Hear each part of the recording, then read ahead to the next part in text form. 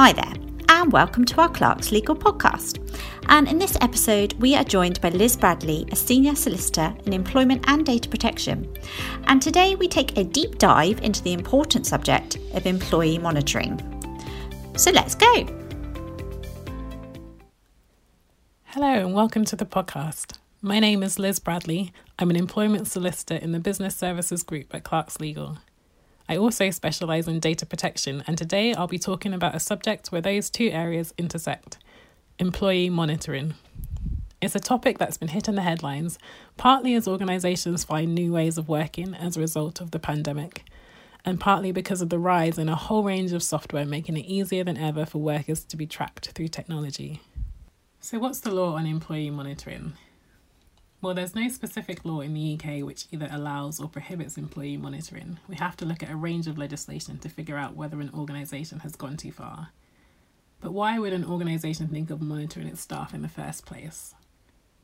Employers do have a legitimate interest in ensuring the smooth running of their organisation. Checking that staff are performing their professional duties adequately is arguably part of management and something that most of us expect to see to some extent. What is changing is the way this management function is being carried out, particularly in remote contexts, whether that's because an employee is working from home now, or maybe a worker who's engaged via a platform and being monitored in that space. Monitoring through technology is on the rise, and in a poll from the end of last year, the union Prospect found that the number of workers being monitored in October 2021 had risen by 24%, compared to figures from their April 2021 research. Younger workers were the most affected by the increased surveillance, with almost half, 48%, of those aged 18 to 34 reporting being monitored at work. And there are numerous ways employers can monitor staff who are working remotely on devices provided to them for work purposes. For example, monitoring email content, internet usage, recording telephone conversations with customers, productivity software.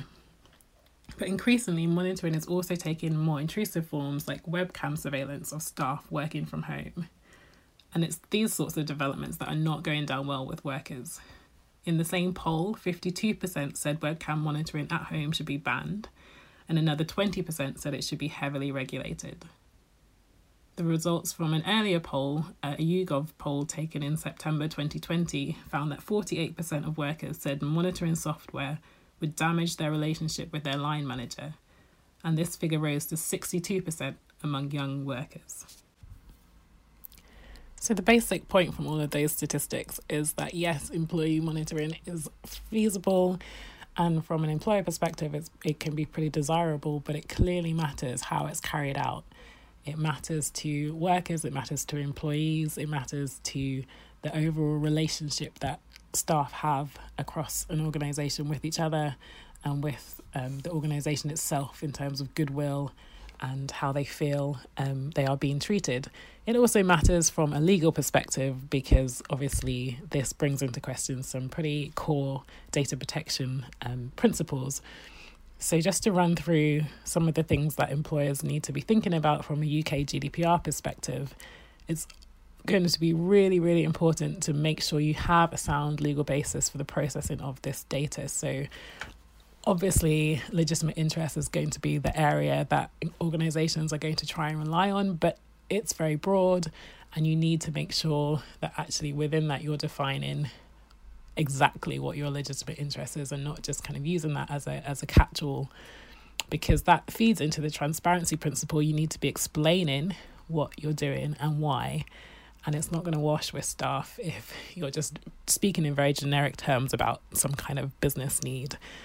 That's not going to satisfy staff. It's not going to make them feel that their rights are being protected, and you're not really going to be speaking at the level of detail that will meet the transparency requirements. So you need to have your actual fundamental rationale clear in your own mind as an organisation so that you can communicate that well.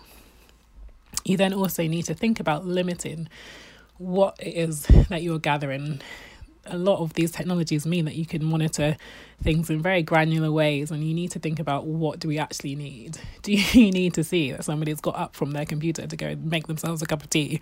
This is not something that is really going to the core of your understanding of what it means for them to be productive. So you need to be only gathering information that's strictly necessary and use it for the purpose that you have set out. And you need to make sure it's proportionate. So this, again, goes to this idea of what's the fair balance between your interests as an employer, as an organisation, and the protection of your employees' rights to privacy. And it can be that there's a really positive way that you can be using the information that you're finding out, not only to further your business or organisation interests, but also to protect employees. So one of the ways that we see productivity monitoring being used to the benefit of employees is around the idea of people working longer hours than they should, overworking, the lines being blurred between home and work, and logging on at all kinds of random hours, and actually businesses who are using the data that they're collecting to kind of track that and to have kind of conversations that are around time management to the benefit of staff. So helping people to kind of remember that actually these are your core working hours. We don't mind if you feel like it's appropriate for you in your circumstances to just kind of flex those a little bit so that it works with the other commitments that you have, but we don't want to see you doing lots and lots of hours of work outside of core business hours, because we don't think that's the best for your health, and we want to kind of understand what's going on. And having that kind of collaborative conversation that's based on an understanding of a picture painted by data is a very different type of conversation, and one that can be to the benefit of everybody. And given what we've discussed, it follows that covert surveillance can only be used in exceptional circumstances.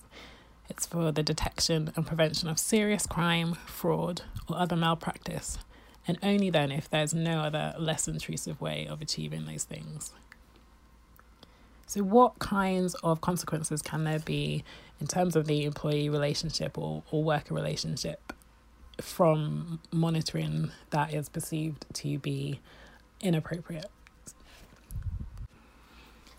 If you're dealing with an employee who can bring unfair dismissal claims, this could be a factor in the way that they plead their claim, either around how you've evidenced whatever rationale you have for dismissing them, or actually as a constructive unfair dismissal claim where they're saying that the level of monitoring or the way that you carried it out breached the implied term of mutual trust and confidence. So that's something to bear in mind around certain types of employees.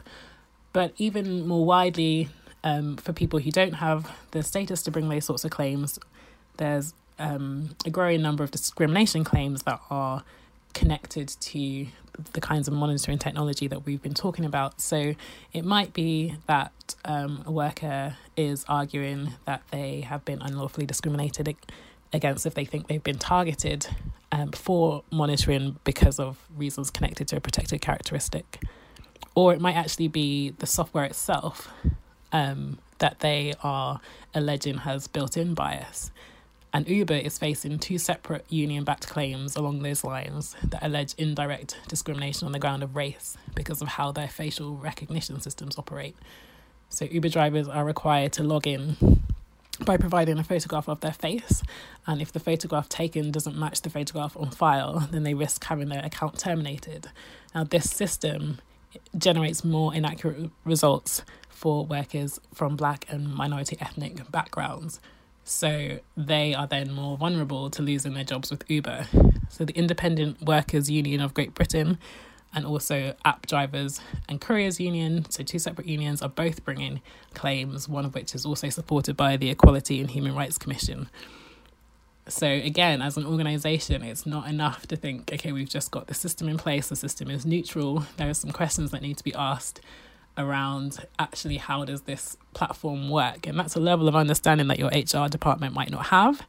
And it's going to require a bit more thought than, this is technology that can help us, it makes our job easier, let's just go with it.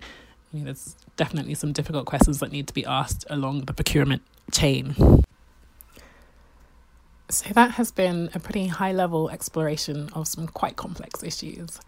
And I think the key message to take away is that employee monitoring really requires some careful thought and communication to stay on the right side of the law, and also to keep your staff on your side as you go through that process.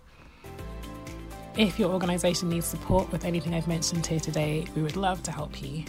You can get in touch via email. The address is contact@clarkslegal.com, and also look out for more guidance from the team on our website. Thanks for your time. Thanks for listening.